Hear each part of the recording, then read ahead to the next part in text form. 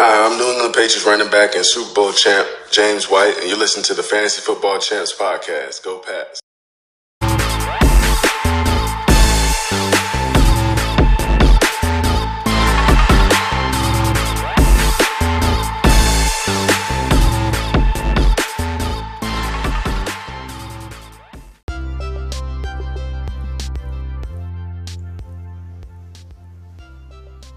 What is going on, everybody? Welcome into a brand new episode of the Fantasy Football Champs podcast. Back at it again, Friday night, or dare I say Saturday, very early morning. I'm here with AJ. AJ, how are you doing, good sir? I'm doing pretty great. We are finally breaking down the 20-team league. I am so pumped for this. If you guys listen to us breaking down the 50 league in the podcast that we released earlier today, you guys know what to expect. We're going to come at you with some hot takes, some criticism, with some praise, and we're going to do the same exact thing. So basically, if you guys didn't listen, the way we're going to do it is I am going to read down the teams based on how Sleeper has the lineup set. And then Mark over here is going to give some input, basically tell you guys how he feels about your team. Look, don't sugarcoat it, okay? I'm fucking coming for blood, all right? I'm finding weaknesses, and I'm going to exploit them for the world to see. So you guys better have had your fucking draft caps on, because I'm coming for you.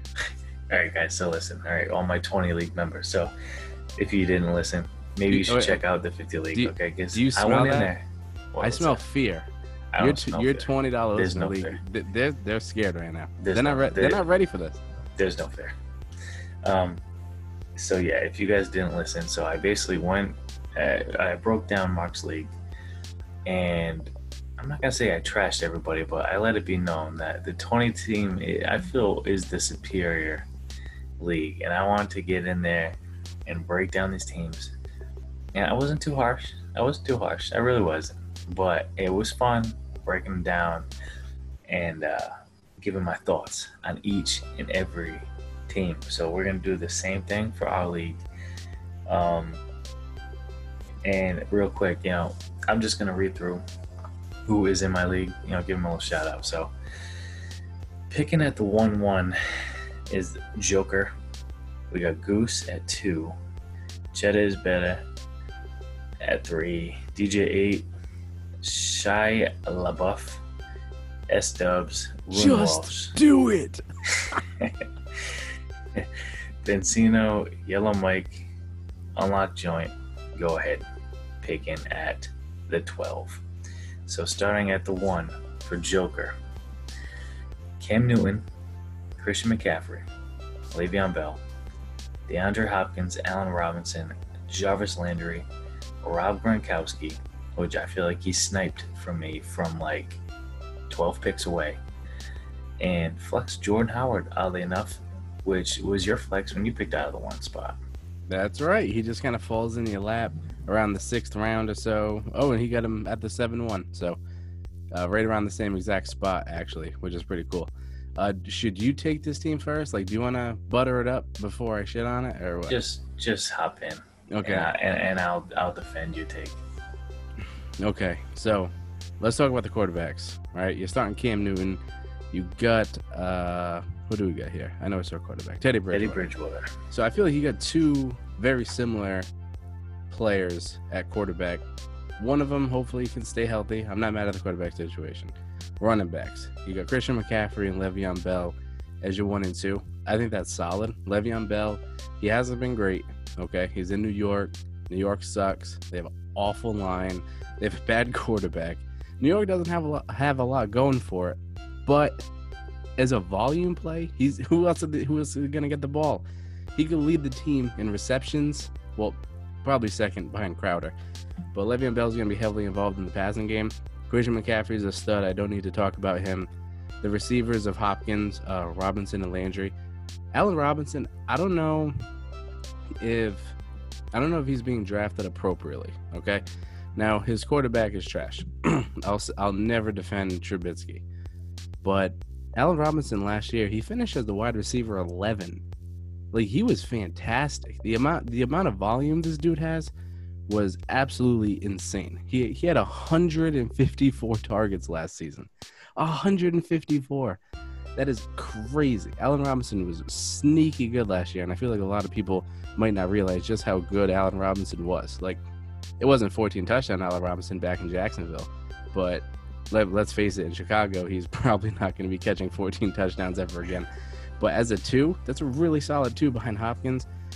My issue with this team is I'm anti-Jarvis Landry, okay? Now, Jarvis's whole career, he's been very consistent. Yeah, he's like, he has sure hands. He has a nasty hip injury.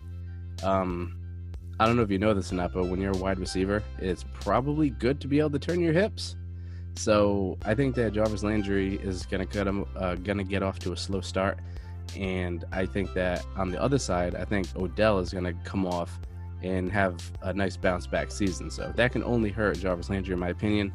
As a 3, you could do worse, but I'm kind of anti-Jarvis. And Jordan Howard and the flex, we talked about that a lot last night.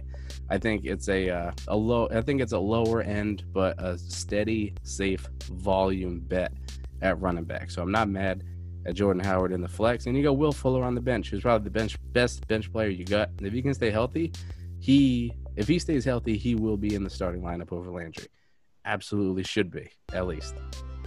So it doesn't sound like you have too many issues with this squad. No, Joker came out and he did his thing. I think that this is a really solid lineup, top to bottom, solid receivers, decent bench, good running backs, nice volume plays there, and the quarterbacks are decent. Cam Newton get drafted at the 9-1. I do think that's a bit early, though. I think in ours he went like the 14th. Yeah, there was a couple reaches. I think Cam going at 9-1 was a little early. Gronk at 5-1 is earlier than where he's been going, but I'm not mad at that. I think Gronk's gonna have a great year. Yeah, like you mentioned, I didn't really touch on the bench too much, but Will Fuller is a really nice piece of this bench. And then one player I don't think anybody in fantasy right now is talking about, that I'm not saying he's gonna come out and be like a crazy fantasy player this year, but Eric Ebron in Pittsburgh is intriguing to me, because Eric Ebron is just a touchdown magnet, especially in the red zone. I think Big Ben's going to be looking to him a lot in the red zone. Hopefully he's not the next Vance McDonald, though. That was a bust last year. Ebron's definitely better than Vance McDonald. But, I mean, getting him as Mr. Irrelevant, the last pick of the draft, is not bad, because if something was to happen to Gronk, Ebron, I think, is a pretty good spot start at tight end this year. I think he's going to have a pretty solid year. But, yeah, I mean, I do like this team. There's not too many weaknesses. Like, I kind of crushed you a little bit last night, and I'll crush Vinny over here with the same thing. It's Jordan Howard. I just don't like him as a flex. That's really what it is. I don't think, I'm just repeating myself from the episode from this morning, but it's like, if Matt Breida wasn't in town, this would be great. But he is, and he's not going to go away unless he gets hurt.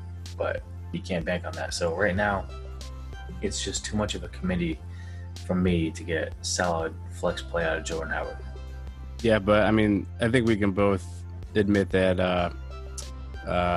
Oh man, I was looking something up. His name's escaping. Matt Breida is awful between the tackles. The dude is not a workhorse. We know that Jordan Howard can be. Just keep that in mind, that Jordan Howard has done it before. So there is a chance he does it again, because I don't think Breida is really lobbying to take carries from Jordan Howard.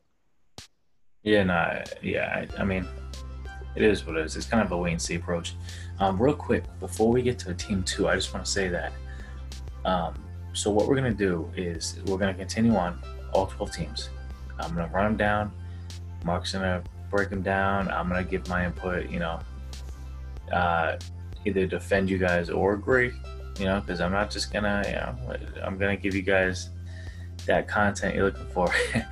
But what we're going to do at the end of the episode is Mark is going to pick his 3 favorite teams on this draft. I did the same last. I did not choose Mark's team. So he could be a little salty over there. I don't know. He was definitely close, but I picked 3 teams that I thought were the best in that league. So yeah, I'm gonna leave you guys with that. So we're gonna go right to team 2, which is Goose. So Goose, his lineup right now, I was looking at Lamar Jackson, Ezekiel Elliott, DeAndre Swift, DK Metcalf, Deebo Samuel, Mecole Hardman, Travis Kelce, Mark Andrews, and the flex.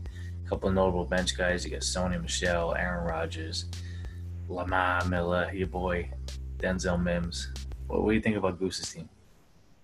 Well, I have a question to ask you. Is this a tight end premium league, or is this just a regular for tight end scoring? This is just regular. Okay, so having Mark Andrews in there at the flex, Goose is putting his nuts on the table with that one. He's proven that he doesn't have many fucks left to give, and I can respect that. Definitely a bold move. Lamar Jackson, Ezekiel Elliott, that's a fantastic 1-2 punch. DeAndre Swift, I feel like he's going to be the critical piece of this team. If DeAndre Swift can take this job from Kerryon Johnson early in the season, I mean, he needs to, if he's your RB2, he needs to fucking take it early. If he does, however, then DeAndre Swift has all the talent in the world. I think he was definitely in the top 2 for talent among rookie running backs in the draft. So I love the potential of DeAndre Swift. The wide receivers I do have a problem with, however. DK Metcalf, I mean, this is just a redraft. So DK Metcalf, I think, is solid. I think he has top 15 upside for sure. Again, he's going to be dealing with Tyler Lockett, and Lockett has been a model of consistency over the past about 5 seasons now. The dude just lights out. So Metcalf really flashed a lot last year. So I do like Metcalf. As a 1, I don't feel great about it. Looks like you got him at the 4-11, back of the 4th. So I think that is an appropriate spot to get him. Again, that's probably the sacrifice you make by going Lamar Jackson in the 2nd round. Deebo Samuel as a 2. It looks like he could play week 1, but I just think that when you have an injury like that, I mean, it can linger. There's no preseason. Deebo Samuel, I'm off of him this year. It scares me. And Mecole Hardman as a 3. There was a team in my 50 that had Mecole Hardman as their wide receiver 3, and I didn't like it then, so I'm not going to like it now. He's just too boom bust with way more bust than boom potential. Again, if Sammy Watkins wasn't there, then I'd like this pick a lot more, but in fact he is. So I'm off Mecole Hardman. The bench, though, I mean, Aaron Rodgers to back up Lamar Jackson, that's a really solid backup play. You handcuff Tony Pollard to Zeke, that's smart. Lamar Miller, I mean, no one's excited about Lamar Miller. We'll see what comes of that. If I was Goose, I would be looking to trade one of these 2 tight ends, okay? You probably don't want to trade Kelce because, I mean, Kelce in a redraft, I mean, that's the best tight end you can get, but he also has the name you can sell. So if I was Goose, I'd probably put Travis Kelce on the trade block, try to get either upgrade the RB2 or upgrade the wide receiver position, and then just slide Mark Andrews over into the starting gig. And I think that could fix a couple of the holes on this team. Yeah, see, my issue with this team, honestly, I'm not mad at the going double tight ends. I actually kind of like that. I mean, looking at last year's numbers, he has the number 1 and number 2 tight end starting. So, I mean, you can't really beat that. That's not a bad idea. And it's similar to, I know we haven't broken it down yet. That's the next episode we're going to do. But the Memorabilia League, I did something similar where I took 2 tight ends and I was happy with it. I think I had Kittle and Gronk. So, stacking 2 tight ends is not a bad game plan. It's unorthodox, but I think it's going to work. If this was a tight end premium league, then it'd make more sense to me. But when it's just regular scoring format, I almost wonder if Goose did this for trade bait. I wonder if that might have been his thinking behind it, because the wide receiver position definitely suffered because of it. I mean, Deebo Samuel and Mecole Hardman as your 2 and 3, like, that's not very appealing. That's definitely not sexy. So, yeah, just a bit of advice for Goose out there. I would definitely try to move one of those tight ends, whichever one you can get the most for. And I think it would turn this decent lineup into an even better one for sure. Yeah, no, I mean, you know, it is a good idea because there is some weaknesses on this team. Like Mark was saying, Miko, like. If you're going to get... Now, I'm all about the Kansas City offense. I think everybody out there should be. But if you're going to get two guys that you have to start for Kansas City, Kelsey, yes, but don't get Miko Hardman as a Kansas City stack. Like, he's just going to let you down so many times. Yeah, he's definitely boom or bust. I do think there's a lot of upside with Miko Hardman. I think he could have a really strong year, but he is a boom or bust player. Deebo Samuel I like a lot because they line him up all over the place. He's effective in the backfield. He's a good deep threat. He's a great route runner. He's got good hands. DK Metcalf, I'm actually comfortable with him being my receiver one, so I'm not mad at that. I think he's going to have a better year than last year, which he had a really, really solid year last year. Zeke and DeAndre Swift. My thing is, as good as I think DeAndre Swift is and as good as I think he's going to be for Detroit, he's going to be fighting with Kerryon Johnson. So it's just going to be a pain to deal with. I think DeAndre Swift is going to be a little bit of a boom or bust play this year too, just because of the fact that he's fighting for carries. Zeke, I mean, we already know what to expect from Zeke. Lamar Jackson too. Same deal. You got arguably the top quarterback and you got a top 3 running back. So that's a hell of a way to start the team. And you have the top tight end. And the number 2 tight end. So, I mean, top number 1 tight end. And number 2. Oh, you're talking about Mark Andrews as number 2? Yeah, but you got Kittle over Andrews, though. I have Kittle over Kelsey this year. But I'm saying that's because you're a crazy person. Last year's standard, Mark Andrews is number 2. Yeah, Mark Andrews was a fucking touchdown machine last year, and he definitely can be. So that stack is fantastic. Yeah. Because, oh, man, see, I was going to say, another move that Goose could make if he really wants to overhaul this thing, which I wouldn't even be that mad about, because the first 3 picks were fantastic, but then after that, there's a lot of question marks. I wonder if Goose should put Lamar Jackson on the block. Okay, just hear me out. You put Lamar on the block. Okay, you get a top tier running back. That fixes the DeAndre Swift as your 2. Okay, then you put Travis Kelce on the block. You get a wide receiver 1, and then you'll have DK, insert name here, and then Deebo as your 3. And then you slide Mark Andrews into the starting gig. I think that this team, I think it might have to move around some pieces. I really do. Yeah, I agree. There's a couple weaknesses. The receiver 3 is the real weakness I see here. Even though I view Miko Hardman as a player on the rise, but I don't feel comfortable with him as a receiver 3 to where you have to start him every week. So I think that basically sums up Goose's team. There's some room to improve, but there is definitely some potential with that squad. Moving to the 3 spot, Cheddar is better. We got Kyler Murray, Saquon Barkley, Raheem Mostert, Chris Godwin, Robert Woods, Devontae Parker. Chris Godwin, Robert Woods. Did you draft this team? It feels like it. I like that a lot. George Kittle, and then you got Edelman in the flex. Bench, you got Peterson, Sterling Shepard, Chris Thompson, Deshaun Jackson, Blake Jarwin, Kirk Cousins. Break it down. Okay, so now your take on flexes, excuse me, is that you want like a semi-top tier player in the flex. You say you go right to the flex. I see flex not only as like you need a stud in there, but I almost see it like a revolving door effect. So if you have a couple guys you could play the matchups for and get them in there, I don't have a problem with it. On this team, having Julian Edelman, I think Julian Edelman mixed with Adrian Peterson and Sterling Shepard and Deshaun Jackson, I think between those 4 players, I think you could play the matchups, and I think you'll be fine at flex. So I'm not mad at the flex. Kyler Murray, a lot of people have Kyler Murray pegged as like a top 3 quarterback going into this year. He was really good last year, and now you're giving him, he was the 6th overall quarterback in fantasy last year. Now you give him, in my opinion, the most talented wide receiver in football. Some people might say Michael Thomas. I think DeAndre Hopkins is the better wide receiver, but he's never had Deshaun Watson is a good quarterback, but I think Kyler Murray is going to force feed him. I think that'll benefit DeAndre Hopkins. So I do like Kyler Murray to improve from the number 6. I definitely think he can crack the top 5. I'm not going to talk about Saquon Barkley. You know about Saquon Barkley. It is interesting that he went with the 3rd pick in this one, because in mine, the FFC 50, Saquon Barkley also went at the 3.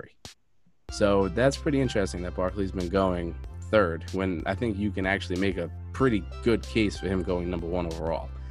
Mostert as a 2. I like it more now than I did a couple weeks ago, but I still don't feel great about it just because that is a loaded backfield, and I think it's officially going to be a timeshare again now. Godwin, Woods, and Parker. That is a fantastic trio.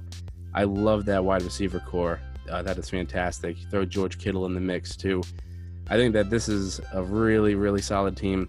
If I had to knock it somewhere, I'd say like you could make a case that the flex isn't great, but like I said, you have plenty of pieces that you can plug and play throughout the year, where as long as you hit the right matchup on those 4 players that I mentioned, I think that this team is going to be really good. Now, Mostert isn't the most appealing name to me, but I think you could do worse for your RB2.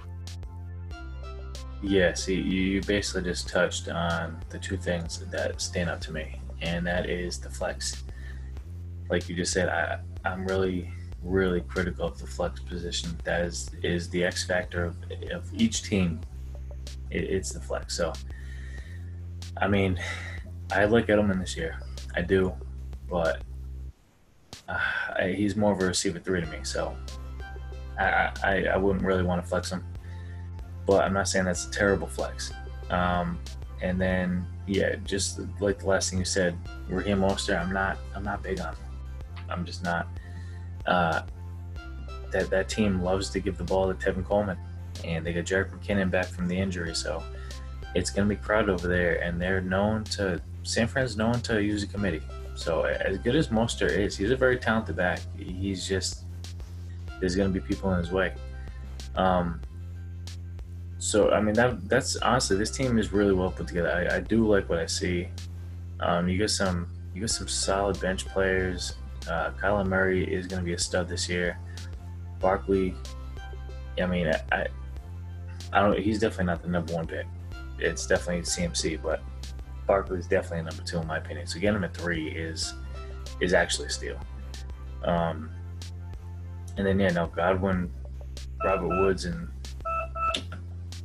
Devontae Parker. That's a hell of a trio at receiver. So overall, I think this team is really nice. I would just say the flex is probably the weakness, and RB2, I would like to see a little bit of a better option, but Mostert's not terrible. He's a very talented back, so if he gives the majority of the carries, then you should be fine.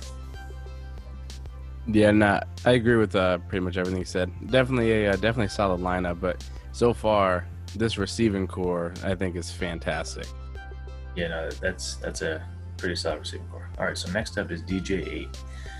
DJ8's optimal lineup is looking like Matt Ryan, Alvin Kamara, James Conner, A.J. Brown, Amari Cooper, C.D. Lamb, Hayden Hurst, Kareem Hunt in the flex. And then some notable bench players. You get Darius Slayton, John Brown, Daniel Jones, Chase Claypool, Damian Harris, and Alan Lazard. All right, now I just want to be transparent with you guys. I didn't look at a single roster before we started recording. So when you're reading them off, I'm hearing them and looking at them for myself in real time. So my first impression of this team is I like it. I mean, Matt Ryan, the dude is very consistent. He still has a ton of weapons over there. He seems to always finish right around the top 10. Last season, he finished number 10 over among quarterbacks. Alvin Kamara had a down year. He battled injury through most of the season. But when he came back and he was finally right at the end of the year, he definitely passed the eye test. It looked like he was back 100%. James Conner, similar problem, right? The dude couldn't stay healthy last year. He had probably the worst quarterback situation of all time. I don't see how you can get much worse the way what he had to deal with last year. Yeah, it's pretty bad. It might actually have been a blessing in disguise that he got banged up last year because, I mean, it was just awful to watch. Like, Pittsburgh was an eyesore. So I do like Connor to bounce back. Now, he got drafted at the 2-9. So end of the second, that's a tad bit early. Usually you can get him a little later than that.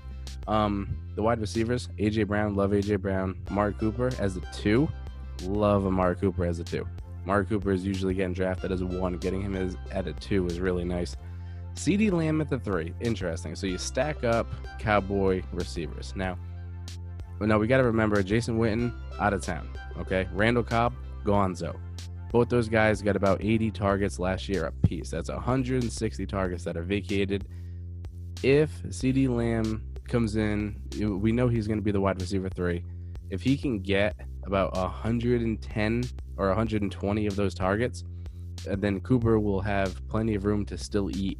And I think CeeDee Lamb could be viable. Now, the problem is that he's a rookie in a year with no preseason, limited camp. I mean, they're going to be practicing in pads about 2 weeks before the season starts. So you really need these rookie wide receivers to come in, pick up the offense, and be able to jump in, gain speed, and get it done, especially if you're going to be starting these guys. So CeeDee Lamb, the talent is definitely there. I think that there's a couple other rookie wide receivers that I'd rather have over Lamb. The tight end situation, Hayden Hurst. Hayden Hurst is such a hot commodity. He is such a popular talking point right now in fantasy circles. Everyone is hoping that this dude can be the next Austin Hooper, right? Because Austin Hooper was getting a ton of targets in Atlanta. He was the tight end 1 for the first 7 weeks, looked fantastic, and then he got hurt, and now Hayden Hurst is going over there. So you're hoping that Hayden Hurst can get the same target volume that Austin Hooper was. But here's the thing, I don't know if he's going to, because Calvin Ridley looks fantastic. Julio Jones is still balling. You got Todd Gurley, who's going to demand targets out of the backfield. I don't know necessarily how many targets Hayden Hurst is going to get, and the red zone worries me for Hurst. It really does. I don't expect a lot of touchdowns from him. I think that he's going to be a low-end tight end 1. Like, maybe he'll finish around the 12th spot. I'm not buying as much of the hype as some of the other analysts out there. If that pans out, then that's great. But taking him at the 6'9" is just way too early for me.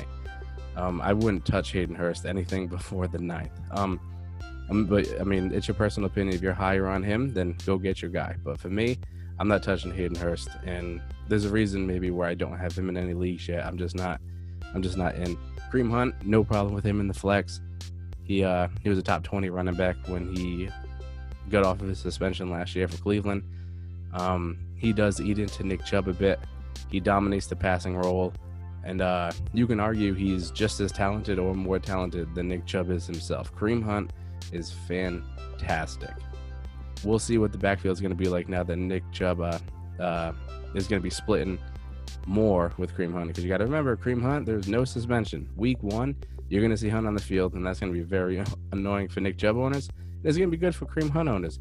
And I know you're not that high on Kareem Hunt, but even you, the guy who hates him, have to admit, if anything happens to Nick Chubb, Kareem Hunt is RB1, and you can't debate that. The dude is way too talented.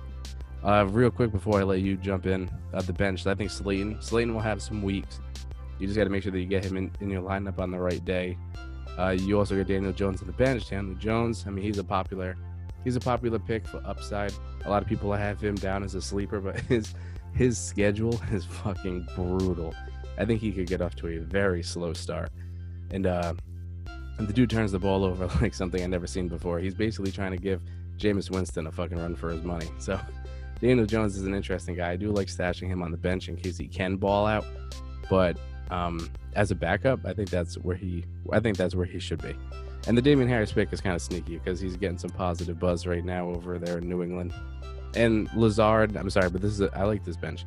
You got John Brown, who was a nice piece last year, and Alan Lazard with Geronimo Allison out and MVS kind of sucking last year. Lazard could be the number 2 for Green Bay. And if he's the number 2, aside from Devontae Adams, he's going to have a lot of single coverage. So there's a path where Lazard could be decent too. And getting him at the 16-9, I think that is a fantastic lottery ticket.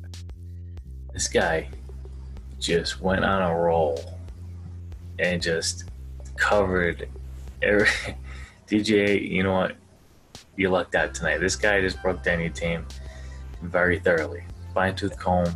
I don't think I missed a fucking play. I gotta catch my breath. I need some water. You want to talk about his kicker and his defense too? Well, he got Will Lutz. yeah. I'm just fucking with you. Go ahead. No, so I mean, yeah, you basically covered everything. I would say the thing that sticks out to me the most that I don't like is I don't like having two Dallas Cowboys starting, two receivers starting every week at the same time with Amari and CeeDee Lamb. It's tough, man. Yeah, that's tough because more likely than not, one of them will play well and the other one won't. They're both not going to get like 100 yards receiving. It's going to be tough. Real quick before we move on, I just wanted to mention that Jason Witten last year he did have over 80 targets, and Randall Cobb had 83. And both those guys are gone now, so there is over 160 vacated targets. That's just worth noting. It is worth noting, but I personally, for me, I wouldn't want to start two receivers on the same team week in and week out. Even if they are on one of the better offenses, I think it would be more of a pain in the ass. Hayden Hurst, I like a lot. I think he might have reached a little bit. A little bit, bro. 6'9". Yeah, I know. It was a reach. So hopefully that works out for you. Kareem Hunt, like Mark said, I'm not big on Kareem Hunt. If Chubb does go down or if Chubb does get hurt, then yeah, Kareem Hunt's you're made out. But the whole Kareem Hunt situation is more annoying for Nick Chubb owners than it is for Kareem Hunt owners. So, I mean, I guess getting him in the 5-4 as your flex isn't terrible. You know he's getting on the field. You know he's going to get touches. You know he's going to get touchdowns. That's just what he does. My favorite part about this team, though, is the 1-2 punch with Kamara and Connor. I think James Conner is going to have a gigantic bounce-back year with Ben back. And I think Kamara is, too, because he's not going to be playing on one leg. He's going to be healthy. I think he's going to have a really big year. So, I mean, overall, looking at this team, I do like it. I would say the weakness is receiver 3, even though it is CeeDee Lamb, and he's a very exciting rookie. I just don't like starting two receivers from the same team. It would frustrate the shit out of me. And traditionally rookie wide receivers usually get off to a slow start. Running back is the position that really carries over nicely. So already with no preseason, CeeDee Lamb could get off to a slow start. So he's probably going to hurt you for the first few weeks at least before he can get rolling. And then, like you said, if Amari Cooper goes out there and catches a touchdown, that's great. But you're capping your upside because you know who can't catch a touchdown if Amari Cooper catches it? CeeDee Lamb. So it's definitely going to be a frustrating problem to have. I'm sure that there'll be a couple weeks when it works out. Maybe both of them catch a touchdown, but it's not very likely. I would say early in the season, maybe go Darius Slayton as your receiver 3. I think that'd be a better option. Moving on. Wait, real quick, just not really related to DJ's team, but you said you don't like having two receivers from the same team. Would you feel okay if on the roster you had Amari Cooper and Michael Gallup? Would you feel better with that one too, or would you not want that either?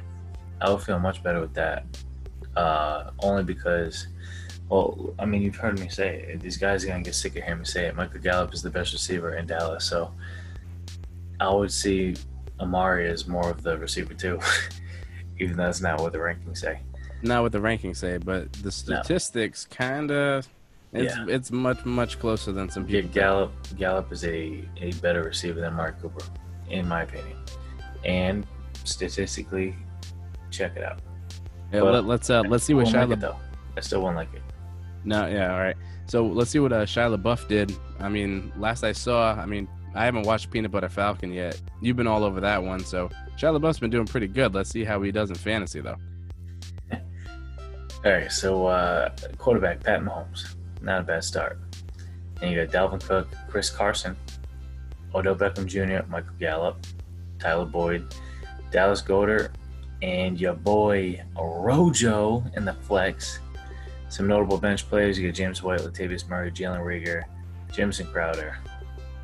I kind of like this team. Let's see what you think, and let's keep it moving. You don't have to break down every single player. You don't have to get into their background, their backstory. Let's keep it going here. Can we just give a slow clap for Shia LaBeouf for getting it right?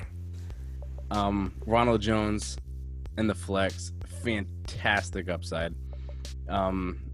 You pair him with Dalvin Cook and Chris Carson. I think that's a really, really good three-headed monster at running back.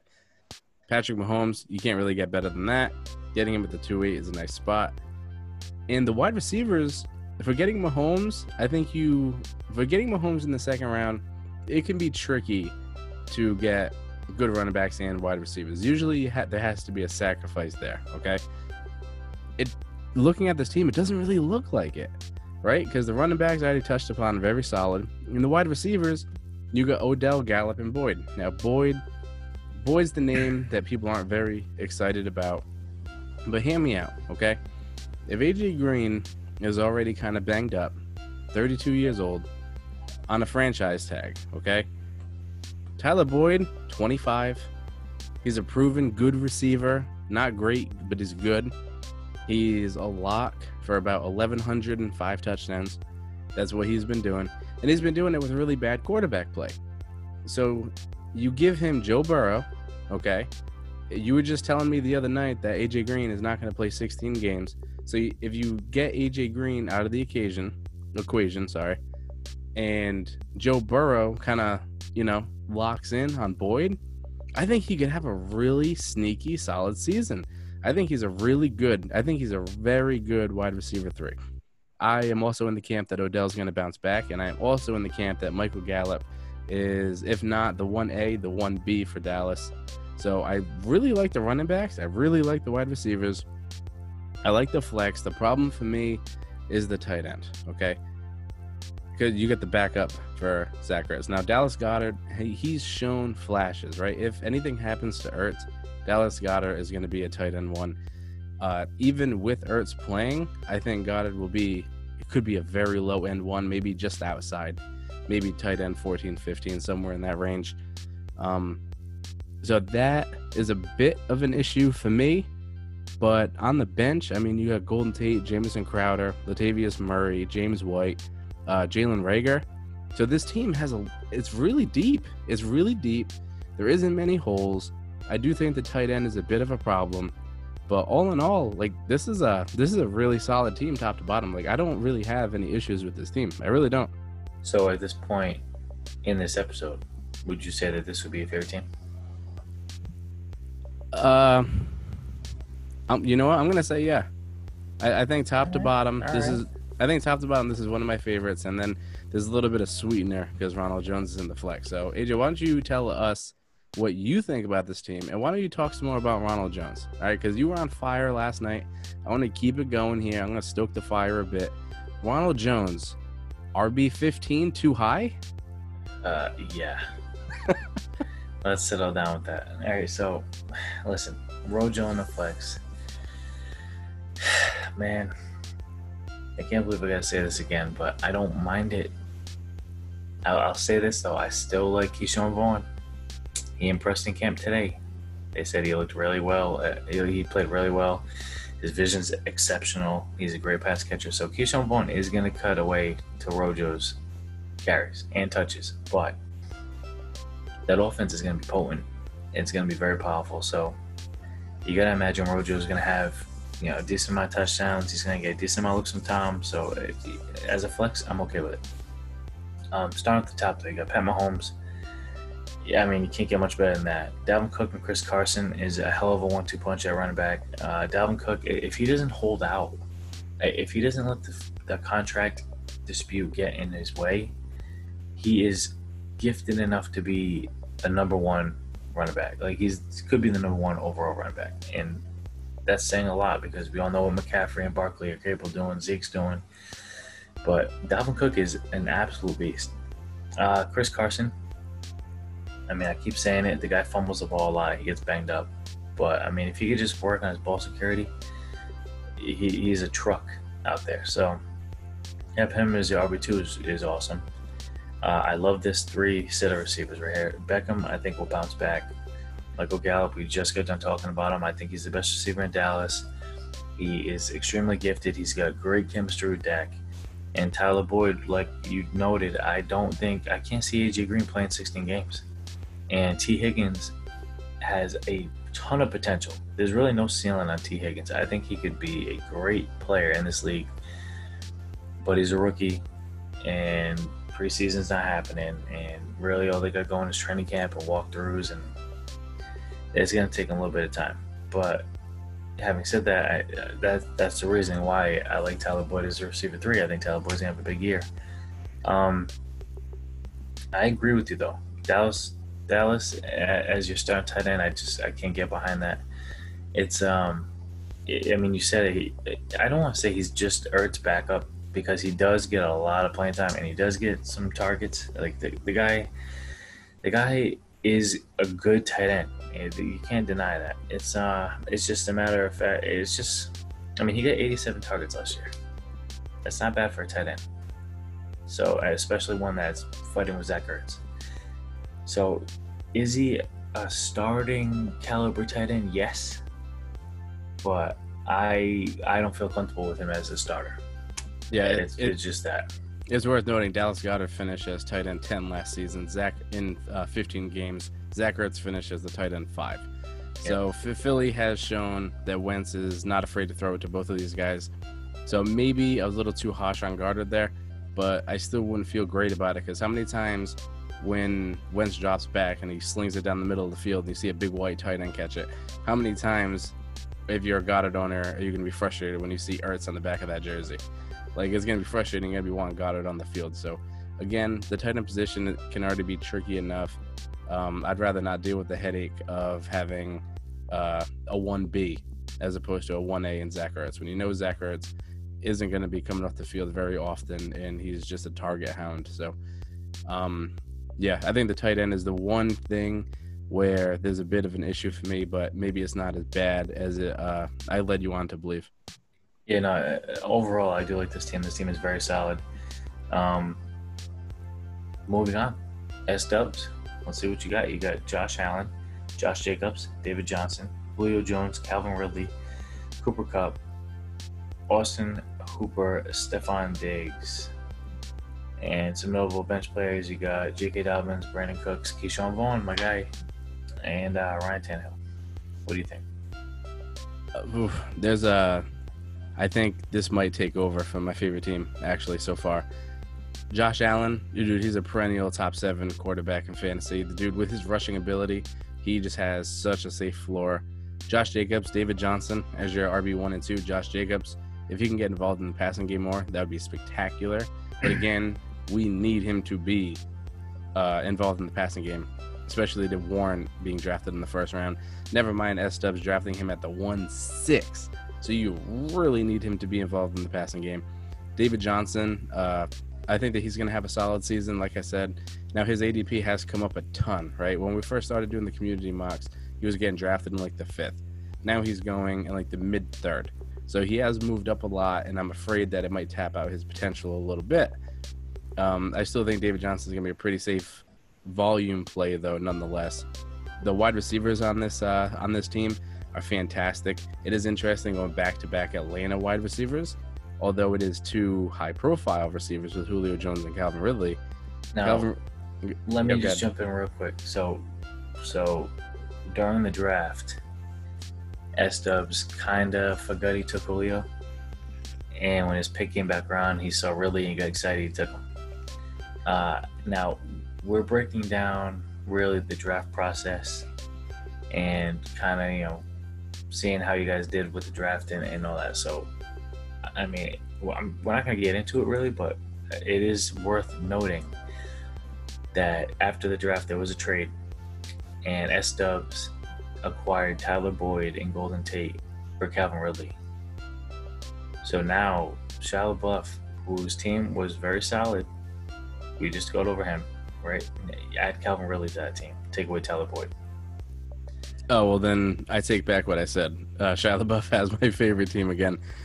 But when you're doing the power rankings, though, I'll have to give that mine.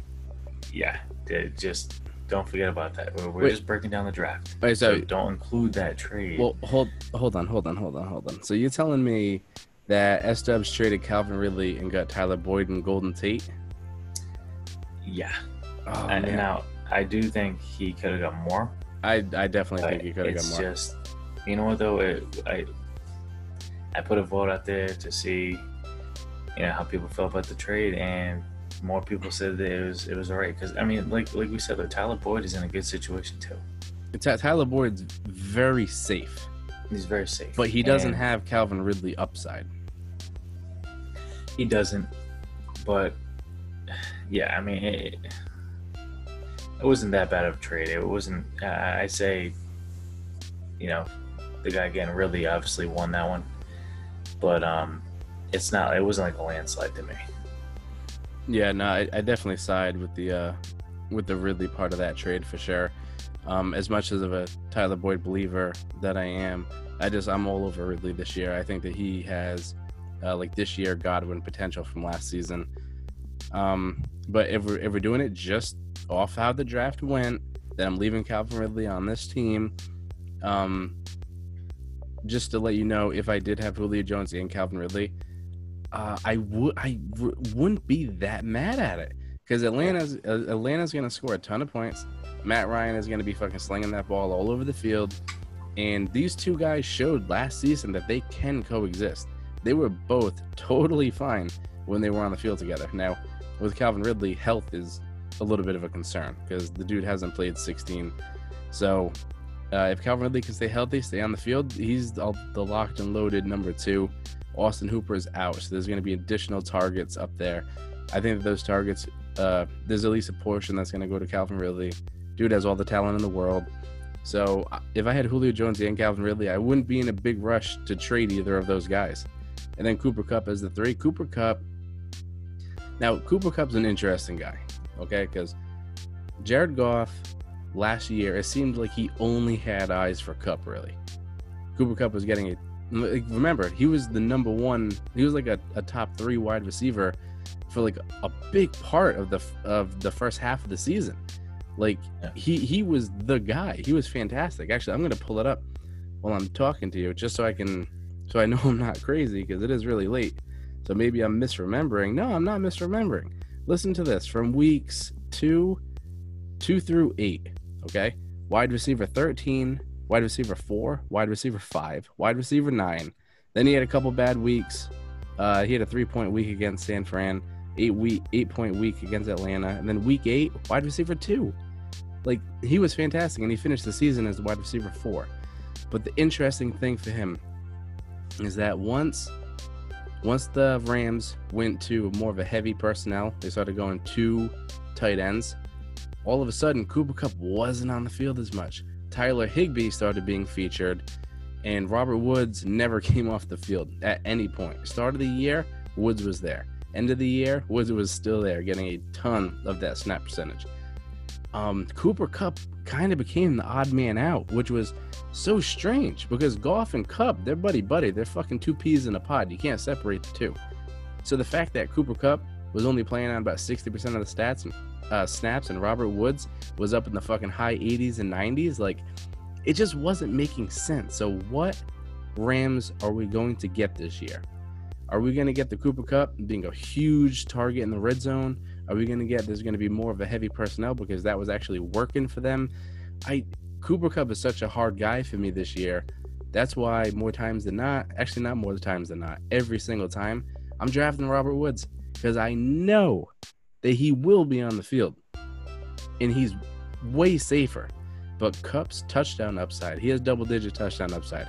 I don't know if Robert Woods does. But as a wide receiver 3, that's great. I like that a lot. I think Austin Hooper will be fine.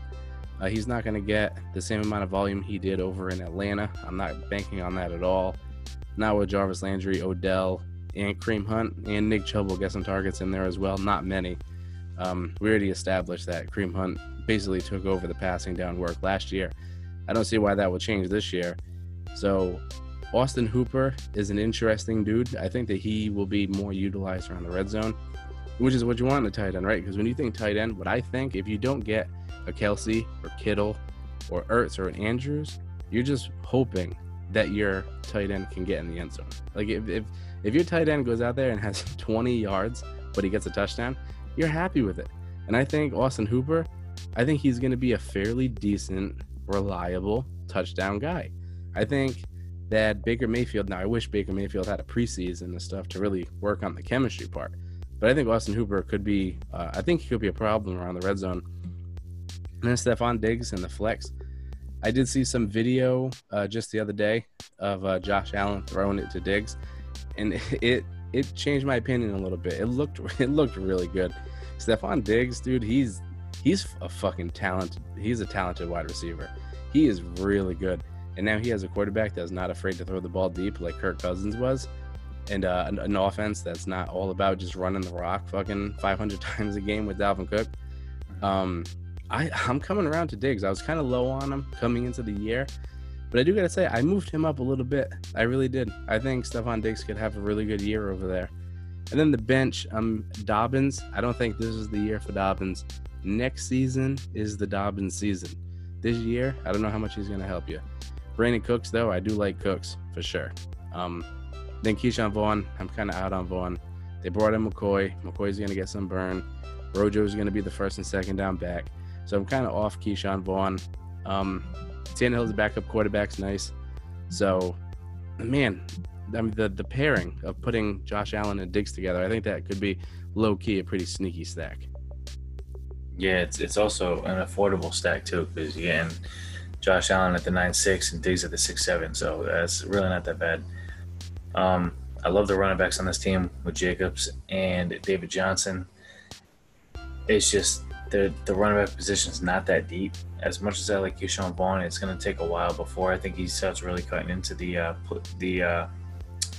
Rojo. You know, it's going to take time, but I do like the upside there. I mean, just look at the receivers though: Julio Jones, Kevin Ridley, Cooper Kupp, and Stephon Diggs. And I know you traded Kevin Ridley, and honestly, looking at this squad now, you really didn't have to trade Ridley. I don't think you did.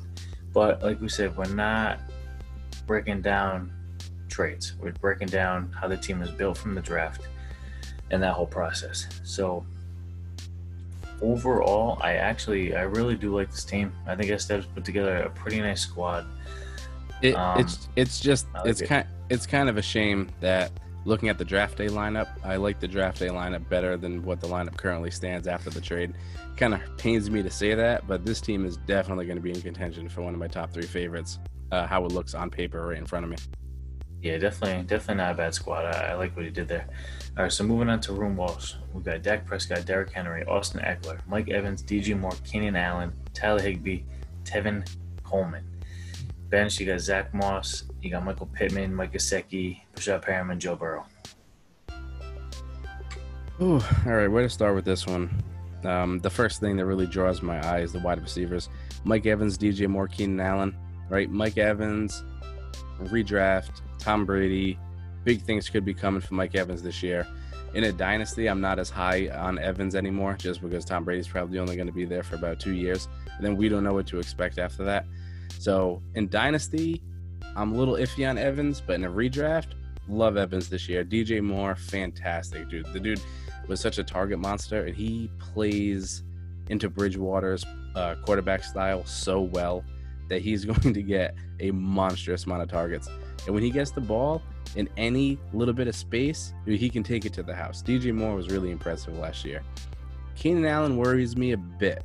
Now, I did mention in one of the community mocks that we did, I forgot who it was, but I mentioned how I don't really know what to do with Keenan Allen because his quarterback situation is really tough. He has all the talent in the world. He's definitely a top 10 wide receiver, talent-wise, in my opinion. His quarterback situation is it's bad, man. It's bad. So if your offense isn't going to be scoring, if your quarterback's not going to be on the field as long because you can't really sustain drives because Tyrod Taylor, then the Chargers offense could be fizzling out and have a lot of short drives, which is a problem. But getting him as your wide receiver 3 is key. Wide receiver 3, that's a position you don't really need a ton from. You just want somebody that's not going to kill you. Although I don't think Keenan Allen has his regular Keenan Allen upside, I don't think he's going to necessarily kill you. So having Keenan Allen as your 3, I like a lot. It's just looking at it, it's like, man, if Phillip Rivers was still there, like, you wouldn't get Keenan Allen at 5'7". But if you had Keenan Allen as a 3, like within the last 2 seasons, then like you can't get better than that. So seeing him as the 3, it's like, oh wow, look at that, Keenan Allen. Then it's like, oh, it's Tyrod Taylor though. So Keenan Allen's an interesting dude, but as a 3, no issue with it at all. I did talk about how I think the Chargers offense is going to be fizzling out a decent amount because I don't think that they're going to be able to really sustain drives. That being said, you also got Austin Eckler. So you're really hoping that the Chargers offense isn't going to be as bad as me personally am projecting. Austin Eckler, fantastic pass catcher. I've said it a billion times. I've talked about Austin Eckler a lot. I'm not an Austin Eckler fan. I think he's overrated as a running back. As a pass catcher, I think he's stellar. I think he's really good. I'm not going to knock his pass catching ability. But if you give Austin Eckler 15 to 20 carries a game, he's going to disappoint you.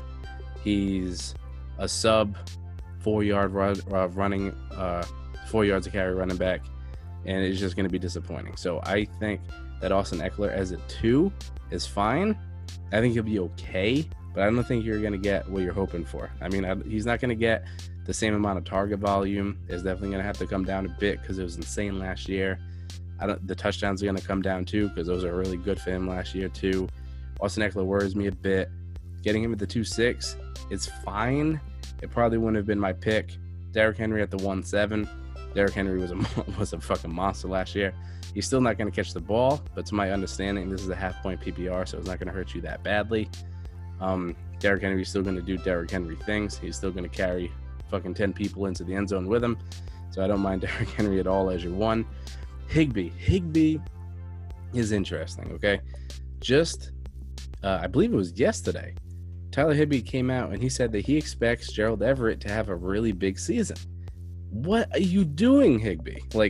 He was fucking setting records. He was on a historic pace at the end of the season last year when he was getting the burn. And now it's just like, is Higbee going to go back to not being a feature cog in this offense? If he's not, it's going to be devastating. It's going to be a crime because Higbee looked really good at the end of the season last year. So Higbee is an interesting guy. It's hard to place him. Now, I will be transparent with you. I like Higbee much more than Hayden Hurst. I definitely would have took Higbee over him. Higbee went 2 rounds later. Or actually, yeah, he went 2 rounds later. So that's just worth noting. Me personally, I'm still in on Higbee. I still think he's going to be good. I just hope that he can, keep up that feature role. Tevin Coleman in the flex, I don't feel as good about now that Mostert is back. But there's going to be Tevin Coleman weeks where he's going to do great, and he's probably going to be on your bench. And then you're going to put him in your starting lineup, and it's going to be a Mostert week, and it's going to kill you. So he's going to be a frustrating running back to own because you're never going to really know when to play him unless there's an injury in front of him. I do want to talk about Joe Burrow, drafting him and at the 416. I think that's a really nice backup for Dak Prescott. But Dak Prescott, I mean, the dude just gets it done. The rushing ability is there. The passing's there. He has so many weapons. He can really throw it to anybody. He finished as a quarterback 2 last season, only behind Lamar Jackson. So I think he'll still finish around the top 3. I mean, if Mahomes stays healthy, Mahomes will either take the 1 or 2 spot, in my opinion. But Dak Prescott will finish in the 3rd or 4th, in my opinion. And I don't think that's a stretch by any means.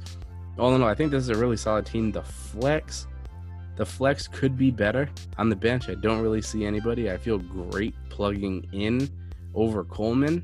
So that's a bit of a concern there. But I'm not mad at the team necessarily. You also need Higbee to be that guy he was in the second half of the year and not the first half. Yeah, no, honestly, looking at this team, it's probably my favorite team so far that we've seen.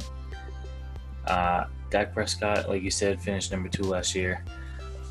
Derrick Henry is my guy. I don't even have to get into that anymore. Austin Eckler is my guy too. I was high on him last year. Having him as the RB2 is great. Tevin Coleman is one of those guys where I feel like he's a good flex option because he's gonna have games where he's more involved and then he's gonna have games where he's not as involved. But he should be fairly consistent, just with his relationship with the offensive coordinator and the head coach. He's got a lot of chemistry with those guys over there, so they all love him. They're gonna give him the ball. Like you said, Higbee, high upside guy. He had a great finish to the season last year. But what I want to talk about is this receiving core is pretty unreal. Mike Evans, catching passes from Tom Brady.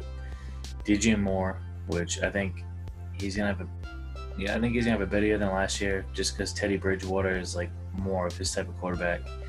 I mean, think about what DJ Moore did last year with Kyle Allen. So now you're inserting Teddy Bridgewater over there in the same situation. I think DJ is gonna have a big year. And Keenan Allen, see, I've said it before, I'll say it again. I don't hate Tyrod Taylor as much as you do. I think Tyrod Taylor is definitely a good enough starter quarterback. Obviously, I'm not talking fantasy wise. I'm talking, basically for Keenan Allen's value. I think Tyrod Taylor is a good enough quarterback where Keenan Allen's not going to get hurt that bad. So, I mean, and especially getting Keenan Allen as your receiver 3. I mean, that's a hell of a lineup right there. Yeah, I mean, so overall, Ruben Walsh's team is probably my favorite in the 20 leagues so far up to this point. All right, so moving on to the 8th team, we got Benzino. So we got Russell Wilson, Joe Mixon, Kenny Drake, Tyler Lockett, AJ Green, Mike Williams, Hunter Henry, pairing up a couple Chargers, and Leonard Fournette in the flex. I like that already. Bench, you got Cam Akers, Noah Fant, Brandon Ayuk, Anthony Miller, Bryce Love, and Drew Lock. Break it down. I like what Benzino did at running back for sure. I talked a lot about Joe Mixon in our last podcast, talking about how it was such a Jekyll and Hyde situation where the first half of the year, you couldn't start him. He was so bad. And then the second half of the year, he absolutely exploded, and he was able to finish the year as the RB13 somehow still, with such a poor start. Kenny and Drake, kind of a similar deal. Now, David Johnson started the year, so Kenny Drake wasn't seeing the field. And then, then David Johnson got hurt. Kenny and Drake came in, and he absolutely balled. He had such a good fantasy stretch. It was ridiculous. These are his fantasy finishes from week 7 to 17. 10-week span. You ready for this? He goes RB 23, 2, 26, 23, 42, 31, 1, 2, and 16. He absolutely destroyed once he got the gig. And he wasn't coming off the field for anything. Passing down work, he's in. Running, he's in. Like, he was a true workhorse for Arizona. You can argue Arizona's going to be better this year. They brought DeAndre Hopkins over. You have another year of Kyler Murray in the system. Kenny and Drake, he has crazy potential. But part of me always kind of just like, it humbles me a bit just thinking how, is there a reason why Miami got rid of him and didn't really give him the burn? All right, he's not, man, it's just like, the field test, he looks good. But he's never really been good for a long time before. Now, when he came in, was that just like he just caught fire? Because like we've seen that before. We've seen running backs come in, have fucking monster stretches, and then they never did it again. Kenny Drake, I fear, could be in that position, but I think the offense in Arizona is going to be so good that maybe he will be a top 10 running back again this season. I don't know.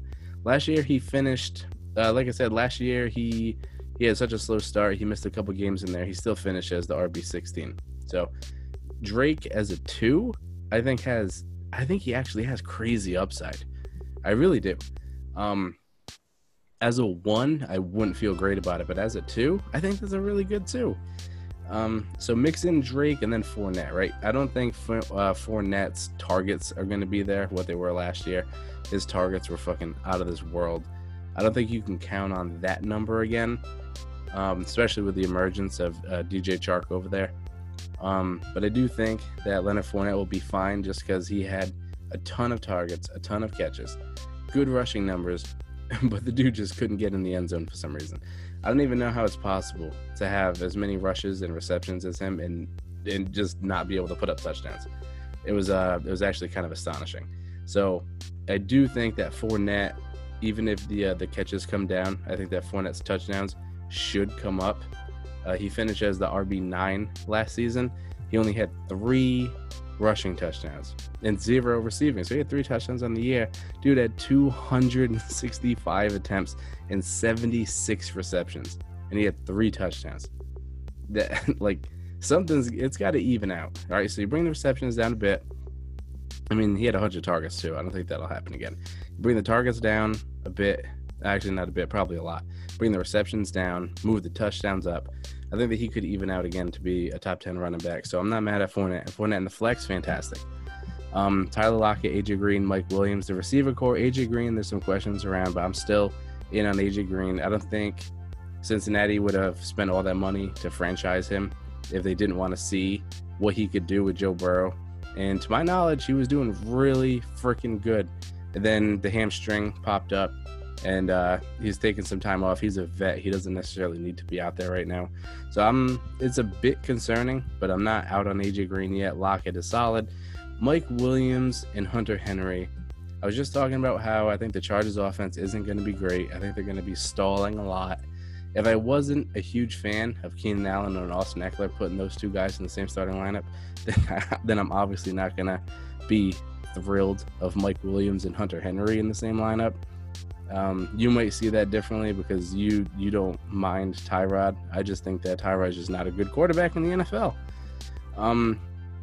So aside from the Mike Williams and Hunter Henry, I think that this is I think this is a really solid team. Then you got Cam Akers on the bench, Bryce Love, who's looking pretty good, Anthony Miller. I'd almost say, dare I say, this team might be a little too deep at running back. I mean, there's no such thing as too deep at running back, but if you were to move one of those guys and try to upgrade Mike Williams to, somebody that's a little safer, then I mean, by all means, I'd do it. If you could trade Cam Akers and Mike Williams and pair that up to maybe try to go for Michael Gallup or something like that, then I think that this team would be a whole lot better. Yeah, no, I mean, I think this team is really solid. I agree, though. The thing that stands out to me is having two Chargers. Mike Williams, I'm not that high on him this year, just because of the quarterback situation over there. And Hunter Henry, I'm not as low on him as you are. I think he's still going to be okay. So I'm okay with Hunter Henry at tight end, but I'm not sold on Mike Williams at all. But again, this is exactly what I'm talking about, the Leonard Fournette and the flex. That it doesn't, just you're sitting back, you just must feel so much better about everything because you got an absolute monster running back in your flex. Yeah, but on the other hand, though, you can sit back and be like, man, look at Leonard Fournette down there. But then just move up a little bit and look at Mike Williams as a wide receiver 3. And all of a sudden, you come back down to earth a little bit. Yeah, no, I agree. The wide receiver 3 is definitely the weakness of this team. But overall, other than the receiver 3, I think this is a very, very well-balanced team, very solid team. So, Benzino, I approve of this team. I think he did a pretty fine job putting it together. It's just the receiver 3. I'm not sold on Mike Williams this year. I mean, at this point, you could probably find something on the waiver wire, or like Mark was saying, you got enough depth at running back where you could probably end up trading one of them and getting a stud receiver, and definitely help out your team. But overall, I definitely like this team a lot. All right, so moving on, we got Yellow Mike, the runner-up from last year. Yellow Mike's team is as follows. He's got Matt Stafford, Aaron Jones, Melvin Gordon, Michael Thomas, Kenny Galladay, Terry McLaurin. Another nice trio of receivers. Evan Ingram at the tight end, and Marlon Mack at the flex. A couple bench guys, you got Kerryon Johnson, Deontay Johnson, Alexander Madison, Christian Kirk, Robbie Anderson. All right. So I'm excited about talking about this team, okay? Because there's something I've been wanting to get off my chest about a certain quarterback. Matthew Stafford, all right? Now, if you see Matthew Stafford as a starting quarterback, a lot of people will be like, yeah, quarterback is a weakness. It's not that good, right? Let me just tell you what Matthew Stafford was doing. Now, he only played 8 games last year, finished as a quarterback 25. Let me tell you how good he was in those 8 weeks, okay? I'm just going to read you his fantasy finishes for the first 8 weeks. Let's hear it. Ready? 4, 13, 26, 6, 21, 2, 5, 4, and then he didn't play the rest of the year. Okay? That is fantastic. So 5 of 8 weeks, he was a top 6 quarterback. 5 of 8. He was on fire. And then you had the emergence of Galladay. He was able to keep up the performance even with poor quarterback play afterwards. If you get a healthy Stafford, like, you could see him being in the top 10 again. Like, I don't think that's a stretch. So you pair him with Kenny Galladay, I think that is that's a cheap, very high upside stack. I like getting Stafford at the 12-4, Galladay at the 4-4. That's about where he goes ADP wise. I think that's a sneaky stack. I think a lot of people are hating on Matthew Stafford, and they might not realize just how good he actually was for the first half of the year before the injury. Aaron Jones, Melvin Gordon, Marlon Mack. Aaron Jones, I don't think he's going to lead the NFL in touchdowns again this year. I don't think anybody does, really. But you still can't be mad because, I mean, he's crazy talented. He plays with Aaron Rodgers. He can catch the ball. There's nothing that he can't really do. So I like Aaron Jones again. Melvin Gordon's an interesting guy because, you know, if you talk to the person who's sitting to your left right now, he could hate him. You talk to the person sitting on your right, he could love him. He's really talented. He's a workhorse. He's a really good receiving back. He's going to be playing with Drew Lock. Is Drew Lock going to be like a check down Charlie when he gets scared? If he does, then Melvin Gordon is going to crush the value where you drafted him at 3-9. If not, Denver might, fizzle out a little bit on offense. Drew Lock might not be as good as he showed flashes of last year, and that could hurt Gordon there. But if they're going to be losing some games, then he could get a lot of targets. Denver wants to run the rock. So I think that there's a pretty good pathway for Melvin Gordon to stay as a top 12 running back in football this year. Why can't I not? Philip Lindsay.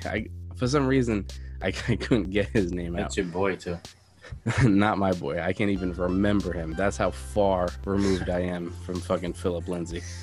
Philip Lindsay is going to be a change of pace guy. I can see him getting like fucking 6, maybe 7 carries a game. Melvin Gordon's going to be up around the 18 to 20-ish range with a handful of targets a game.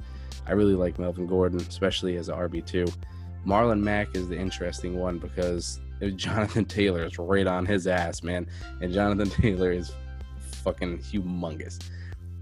When you look at him, you're like, man, that's a running back. Like, that's what a running back is supposed to be. So Marlon Mack, I mean, we'll see how long he can actually hold the job for. Because, I mean, like I said, Marlon Mack had a good year last year. He did good. But Jonathan Taylor, man, I don't know. Then just to touch upon Terry McLaurin. McLaurin's going to be the number 1 for Washington. Do you feel better about McLaurin if Alex Smith is the quarterback? Honestly, probably, yeah. A little bit. Because he'll be getting a more accurate ball. Yeah. Yeah, no, I agree. I think Alex Smith would be better for the receiving core over there, but I kind of, like I said before, I think Haskins is going to take a step forward this year. So, I mean, I'm not that big on Terry McLaurin this year. I loved him last year. This year, though, I'm not that high on him. So, it's tough. It's tough. Yeah, and then Evan Ingram. We all know what Evan Ingram is, right? When he's on the field, he's a top 6 tight end. But the problem is he's very rarely on the field. Like, the dude just can't stay healthy. All in all, I think this is a really solid team, top to bottom. The flex is going to be interesting because, again, how long is Marlon Mack going to be able to hold off Jonathan Taylor? I'm not sure. Then the bench, I mean, you got Kerryon Johnson, Deontay Johnson, Alexander Madison. So, I mean, you got some pieces there that could pop. But no, Marlon Mack is the interesting one on this team for me. All in all, though, I do like the team. I do think it's pretty solid. Yeah, no, this is a very, very solid team. I would say, Marlon Mack's probably the weakness. Well, I'm not going to say it's a weakness. Marlon Mack's not a weakness. Marlon Mack is a very good flex option.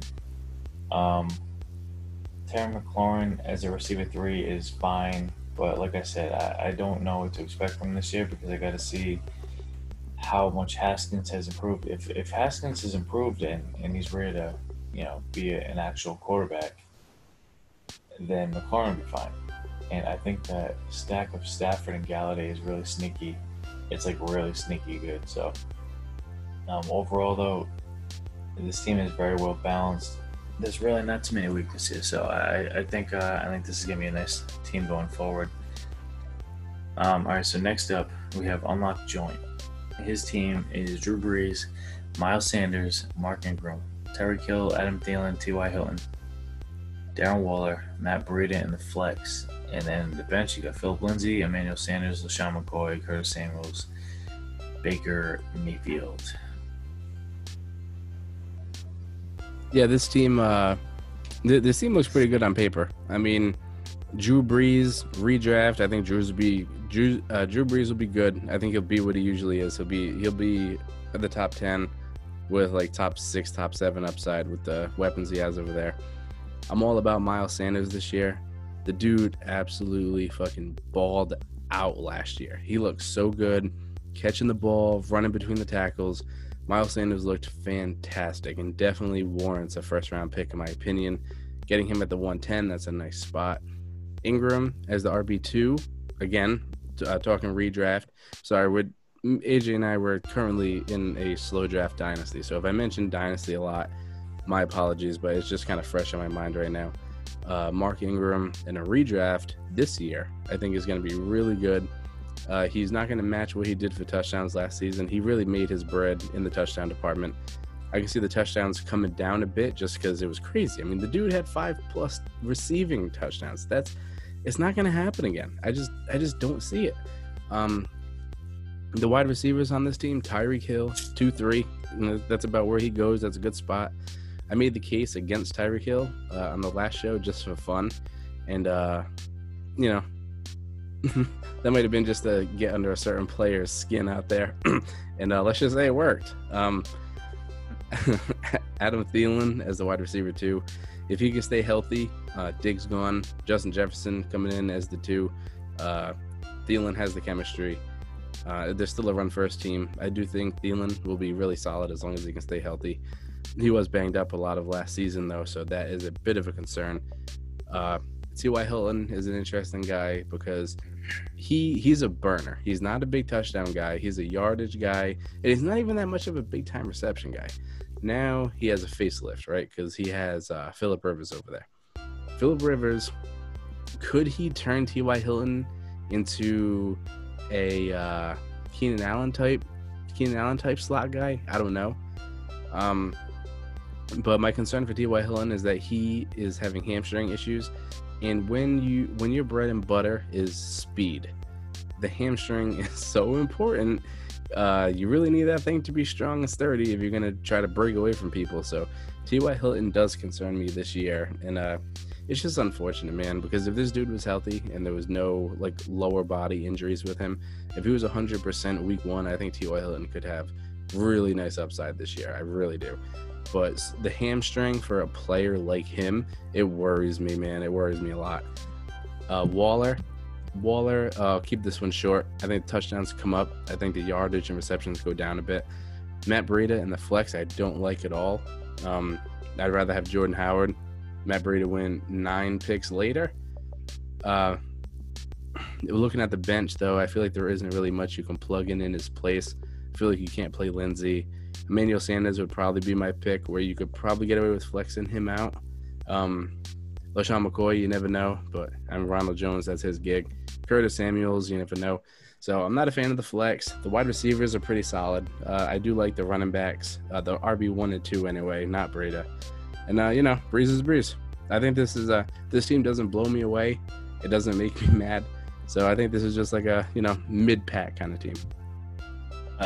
I like this team. I think the one red flag for me would be Matt Breida in the flex. But we kind of touched on it on the 50 league breakdown. But if Jordan Howard is to get hurt, Matt Breida in the flex is fantastic, and vice versa. So, if they're both healthy, it's gonna be a committee. It's gonna be frustrating as hell to have them in your flex. But there's worse options out there.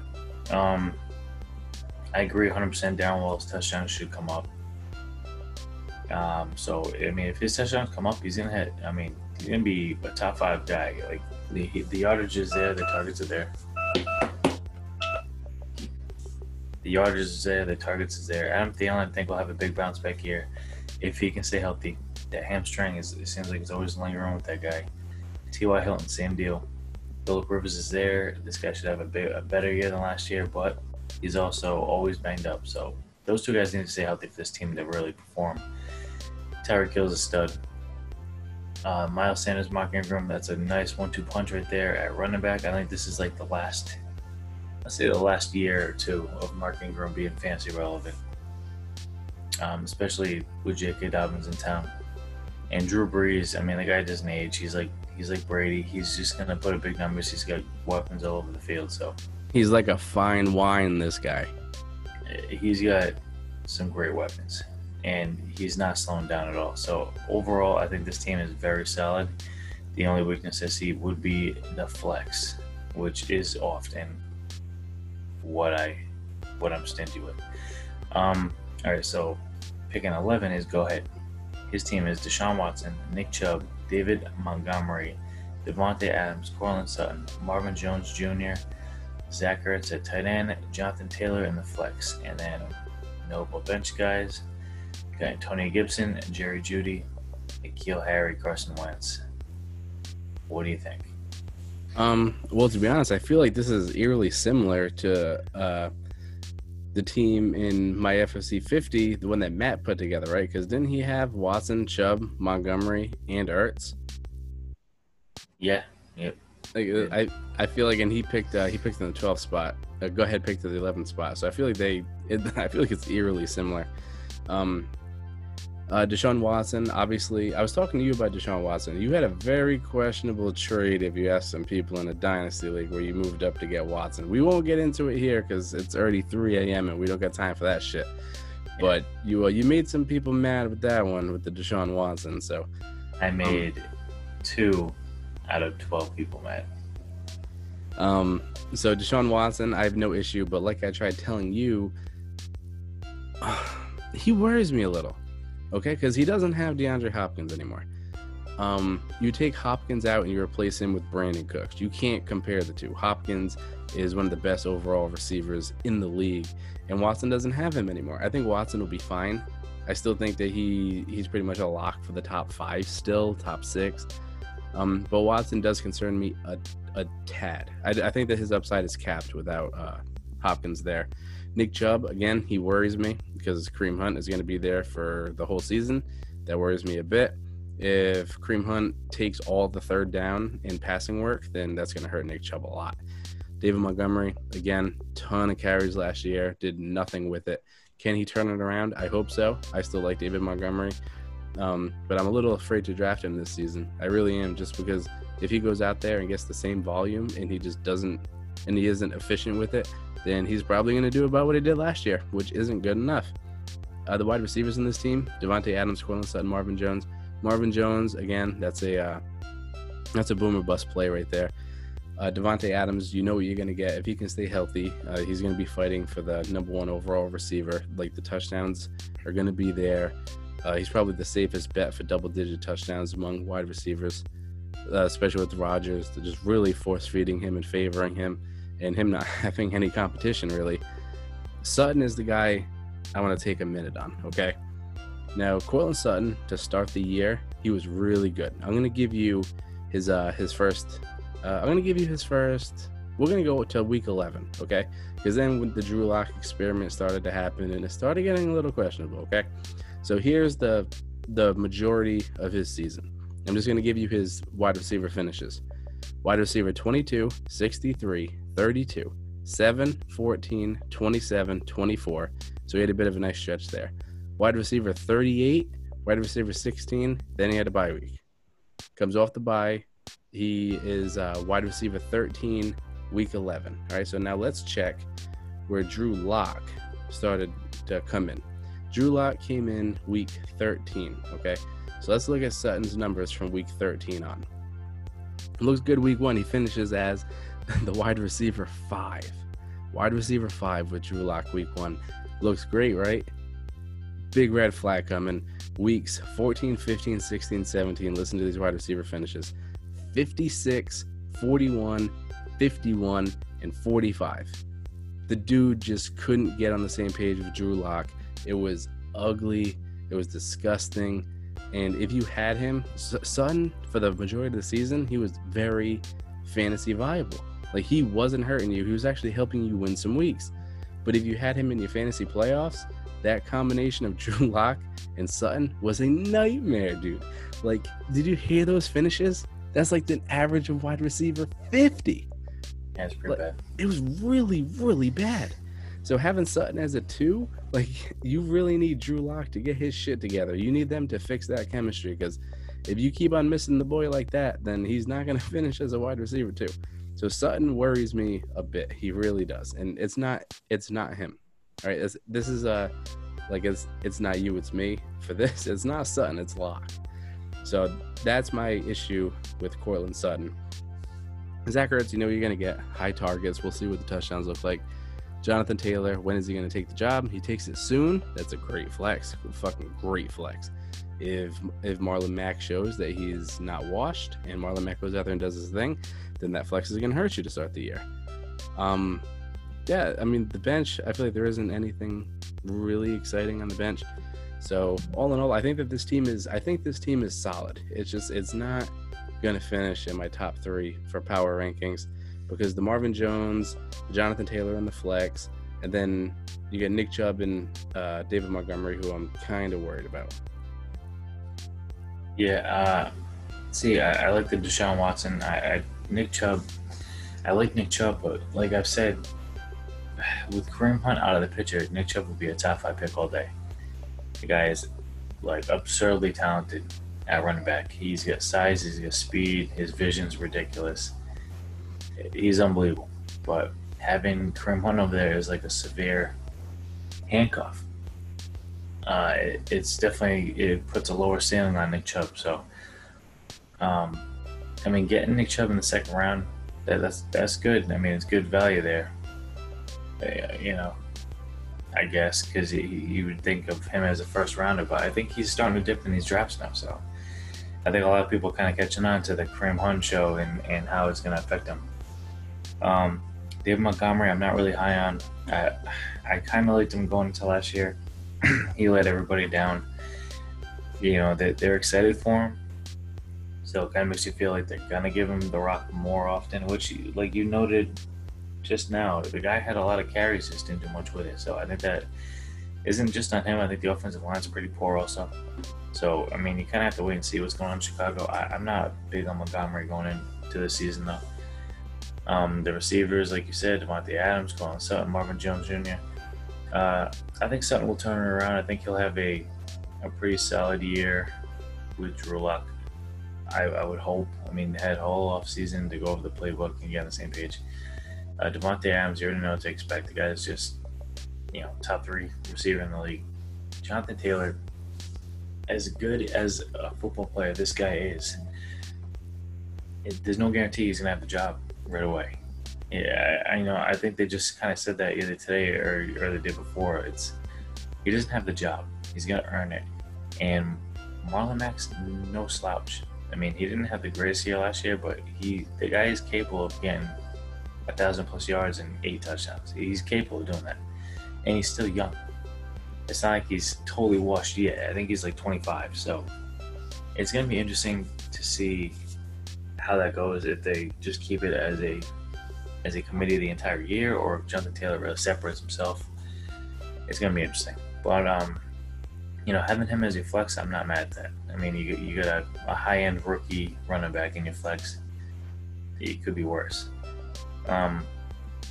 One player I want to note on the bench is N'Keal Harry.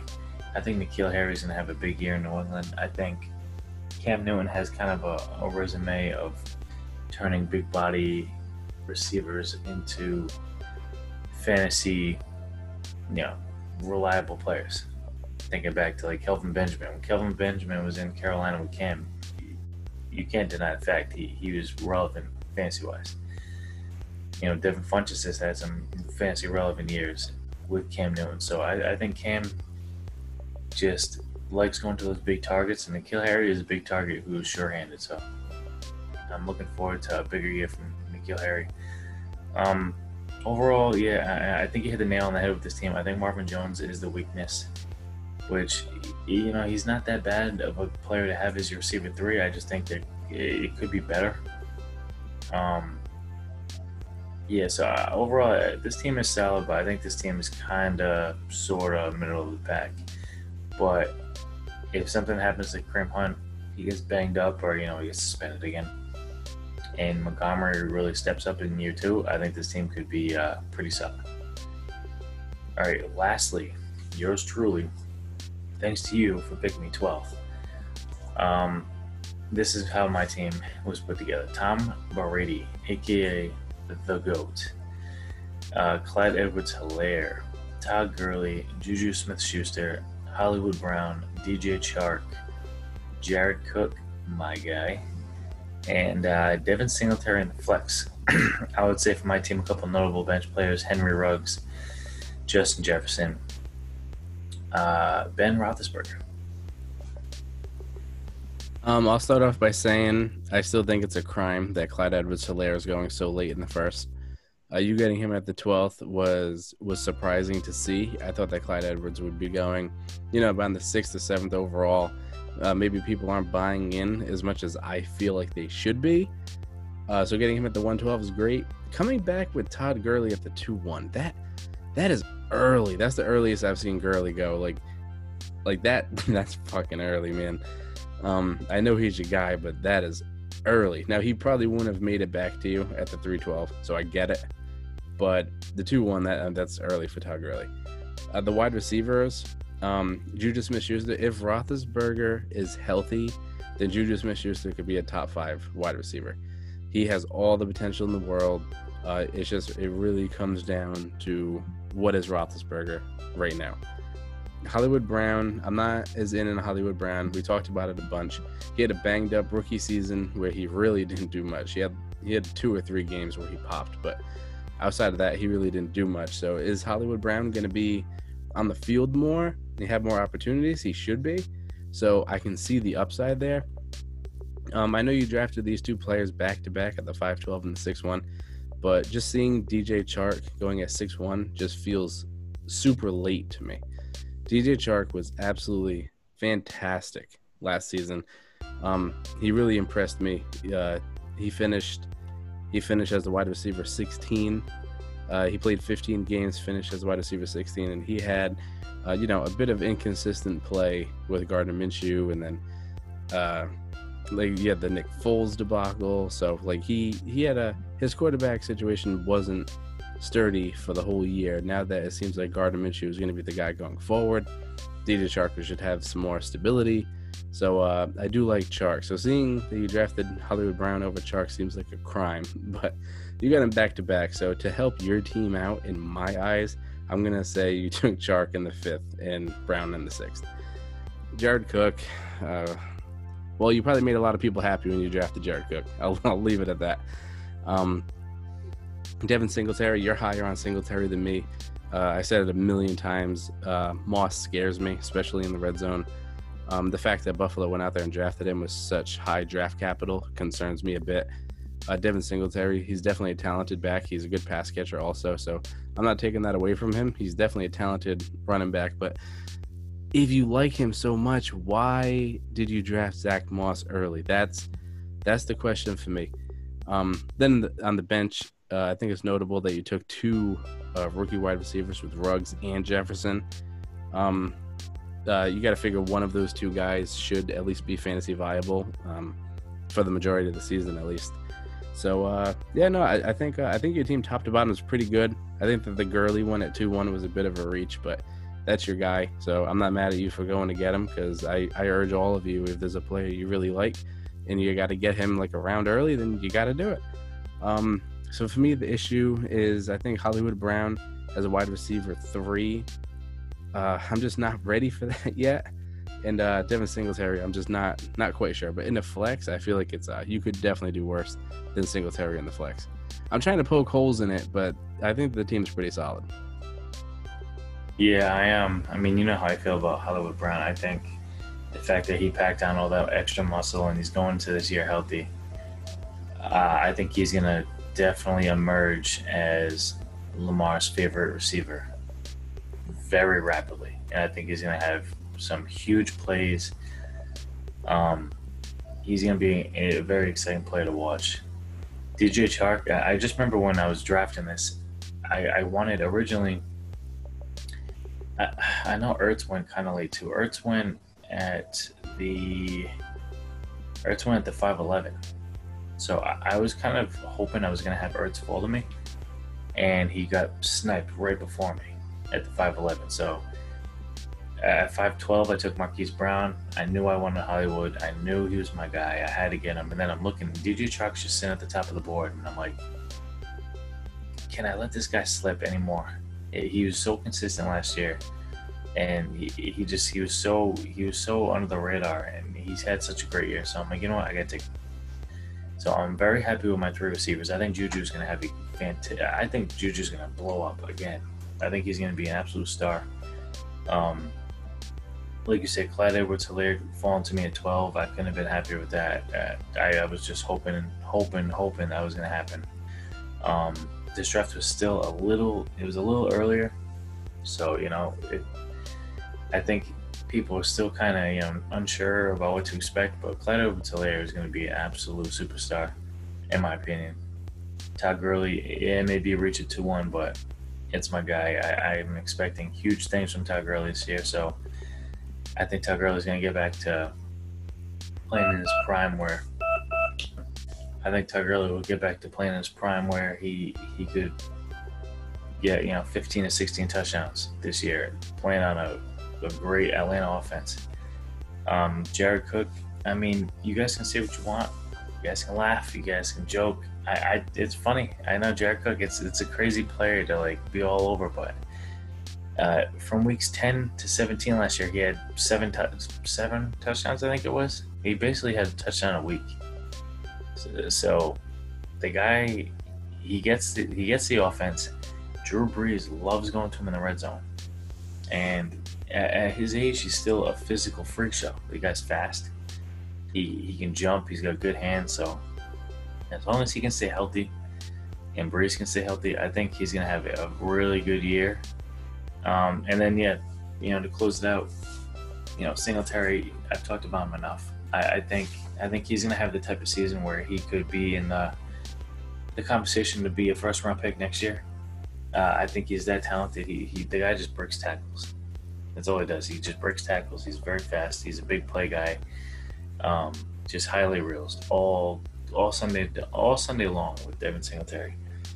And then Tom Brady. What can I say about this guy? Yeah, he's 43. I get it, but it's the GOAT, the greatest player we've ever witnessed. I couldn't pass him up, and he has, one of the best receiving duos he's ever had in his entire career with Mike Evans and Godwin. Not to mention Gronk's back in town. I think Brady's gonna ball out. I think he has a lot to prove. He's still somehow has a huge chip on his shoulder, even though he's got 6 rings. So it's a redraft league. I think Tom is gonna go out and just have a blast, throw touchdowns like crazy. So overall, I do like my team. Now, I wouldn't say it's my best work, but I do really like this team. I'm pretty happy with how it came out. All right, so with that being said, are you ready for the awards for my top 3 power ranked teams and my least favorite? Are you ready? I am ready. I forgot about that too. I forgot about the bomb on the team you dislike the most. Yep, the bomb is coming, so fucking strap yourselves in because it is going to be big. Okay, so coming in 3rd place goes to none other than Cheddar is Better. Congratulations, sir. You come in 3rd. I'm going to go ahead and read your team, just starting lineup top to bottom, and then I'm going to move it on because it's well past 3 a.m. Kyler Murray, Saquon Barkley, Raheem Mostert, Chris Godwin, Robert Woods, Devontae Parker, George Kittle, and Edelman in the flex. Very solid. This came in 3rd. It would have been higher if Mostert wasn't the 2. If you had somebody I liked more there, then you would have been higher. But top to bottom, really good. Love the receivers. Coming in 2nd place, and this one was a tight one. 2nd place is going to go to S-Dubs. S-Dubs team consisted of Josh Allen, Josh Jacobs, David Johnson, Julio Jones, Calvin Ridley, Cooper Kupp, Austin Hooper, and Stephon Diggs in the flex. I really like that team a lot. I actually kind of like the Julio Jones, Calvin Ridley combo, as ironic as it is that that's not on the team anymore. I do really like this team a lot, though. I think David Johnson will be a fine, too. Josh Jacobs has all the potential in the world to be a top 6, top 7 running back. Josh Allen, he's locked and loaded top 10. Hooper, I think high touchdown upside, and I'm in on the Allen Diggs stack. So that is going to be my second team. And coming in first place, we got none other than the man himself, Shia LaBeouf. Okay, Shia LaBeouf's team, we have Patrick Mahomes, Dalvin Cook, Chris Carson, Odell, Michael Gallup, Tyler Boyd, Dallas Goedert, and Ronald Jones in the flex. I know what you're thinking. He has Ronald Jones in the flex. That's why he came in first place. Is that true? Not 100% the reason why. But the trio of running backs, the trio of receivers, and the best quarterback in football, I think that's a bulletproof starting lineup. And then the Goddard one, I kind of changed my tune on him a bit when I saw how much he was actually involved, even with Ertz on the field. So I'm not as mad at Goddard as I was initially. So those are my power ranked top 3 teams. AJ, I don't want you to get offended, but let's just say you were in consideration. Thanks. It's okay.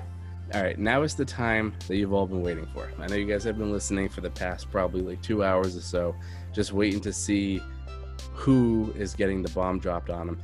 And this one pains me because similar to a team in the FFC 50 that had like the first 4 picks be like rock solid, like unbelievable picks, and then it kind of fell off a bit. I think this team kind of falls into the same exact category. My bomb is going to Goose. Now, I'm doing Goose. this. I'm the doing Goose it, is getting bombed. and it's crazy to say my least favorite team has Lamar Jackson, Ezekiel Elliott, and Travis Kelce. That is insane to say, but it's the other pieces that concerns me. We probably spent the most time breaking down this roster, so I don't want to spend too much time on it, but it has Lamar Jackson, Ezekiel Elliott, DeAndre Swift, DK Metcalf, Deebo Samuel, Mecole Hardman, Travis Kelce, and Mark Andrews in the flex. I don't necessarily hate this starting lineup, to be honest with you, but I feel like looking at it, it just screams that some trades need to be made. Samuels as a 2, don't like it. Now with the injury, Hardman, I think that's a really bad 3. Way too boom or bust. Andrews in the flex, it's just like, it's more so why. Like the scoring format doesn't really warrant it. I definitely move one of those 2 tight ends, and DeAndre Swift starting as your RB2. You have Kerryon Johnson there. How long is it going to take for him to take it over? There's a lot of question marks with that starting lineup, and I can't look past the Deebo Samuels, Mecole Hardman 2 and 3, and then the Swift at the 2. I just feel like this team though, it might be my bomb. I think it's like 1 or 2 trades away from getting back up into like top 3 power ranking potential. I think it's close, but it just screams that like some work needs to be done, and that's why I'm picking this one. Yeah, I think Goose, before the draft lobby opened up, I think he looked himself dead in the eyes in the mirror and was just like, let's get weird. Let's go 2 tight ends. And get weird he did. Honestly, I see where you're coming from. I don't think this team's that bad, though. I think, maybe it's worthy of a bomb. Like I said, this is for you to break down because it's my league. So I would defend the Goose, I think this team is pretty solid. But, hey, Mark says you're getting bombed. I guess you're going to get bombed in this one. I dropped the bomb on, who was it, Randy in your league? I think it was Randy, yeah. Dirty Randy just got straight bombed last night, so. Yeah, well, it's just like there's a lot of teams. Like a lot of teams are pretty strong. A lot of teams probably have like 1 spot that I feel like could use some work. It's just Goose's team. I feel like there's 2 or maybe 3 spots that need some work. So out of all of them, like this one might have like arguably the best quarterback, running back, and tight end you can get. But I just feel like there's the other spots are the issue for me. You know what's gonna be funny is tomorrow when Goose hears this, I'm sure he's going to have some words with you because we've known Goose for quite a while. He's a friend of the show. We've known him, well before this podcast even was a thing. So there's gonna be some shit talking tomorrow, and I'm looking forward to it. Yeah, I'm sure I'll hear about it. It's just, I welcome the conversation because I just want to see what his thinking was with the 2 tight end when it's not a tight end premium, and then with his thoughts on Mecole Hardman as a 3 and Debo as a 2 with the injury that he suffered last season, and then obviously Swift as the RB2. I do want to get his thoughts and opinions on it. So Goose, if you're listening to this right now, feel free to hit me up and tell me what your thinking was. Like I said, I don't necessarily hate it. It's just I feel like a couple trades could be made to really make this starting lineup pop. It's just he definitely has some very valuable trade bait that could really send this team to another level. That's what I'm saying. Like if you took Travis Kelce, right? Because I'd like to keep the Lamar Jackson and Mark Andrews stack because that's a really good stack. If you take Travis Kelce, right, who you drafted at the 3-2, you could trade him and you could probably get like a really strong running back, and then you could have Zeke and then name a really good running back, and you could probably get him there too. And then you'll still have Andrews as your starting tight end. So, like, I just feel like this team's like 1 or 2 pieces away. I don't think it's far off at all. It's just, I think this one has the most spots that I dislike in the starting lineup. Well, with that being said, that is going to conclude the FFC 20 breakdown episode. The next episode we're going to be doing is the Memorabilia League, which is a 14-team league. Boy, oh boy. That one is going to be lengthy, but I think we're going to have to speed up the format for that one to get through all that content right there. Mark, appreciate you breaking down the 20 league. Hey, it was no problem. I get to see if the grass was greener on the other side. Turns out it's not. Hey, that's a bomb on the whole league. The FFC 50 is still where it's at. That's not true. Yeah, you guys over there, they did a good job drafting. There was definitely some teams I liked. And there wasn't much I disliked. So you guys did good over there. Good luck to all of you over there. And if you guys could do one thing for me, all you FFC 20 players out there, don't let AJ win again. That's the only thing I ask. Just don't let him win, please. That's a difficult task to deal with. All right, let's get out of here. It's 3:30 in the morning. I gotta go to bed. Yeah, it's stupid late. So I look forward to talking to you tomorrow. Hopefully the guy on the clock makes this pick in Dynasty so we can keep this ball rolling. And hopefully we can get back in the studio to do at least one more show this week. And we have our auction draft. That's tomorrow, right? I got pushed back to next weekend.